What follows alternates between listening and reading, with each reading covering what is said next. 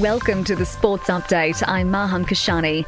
Australia's T20 World Cup hopes are still alive with a 7-wicket win over Sri Lanka in Perth. The Aussies restricted the tourists to 6 for 157 from their 20 overs. Brisbane Heat has gone to the top of the WBBL table with a 3-1 Duckworth-Lewis victory over Sydney Thunder.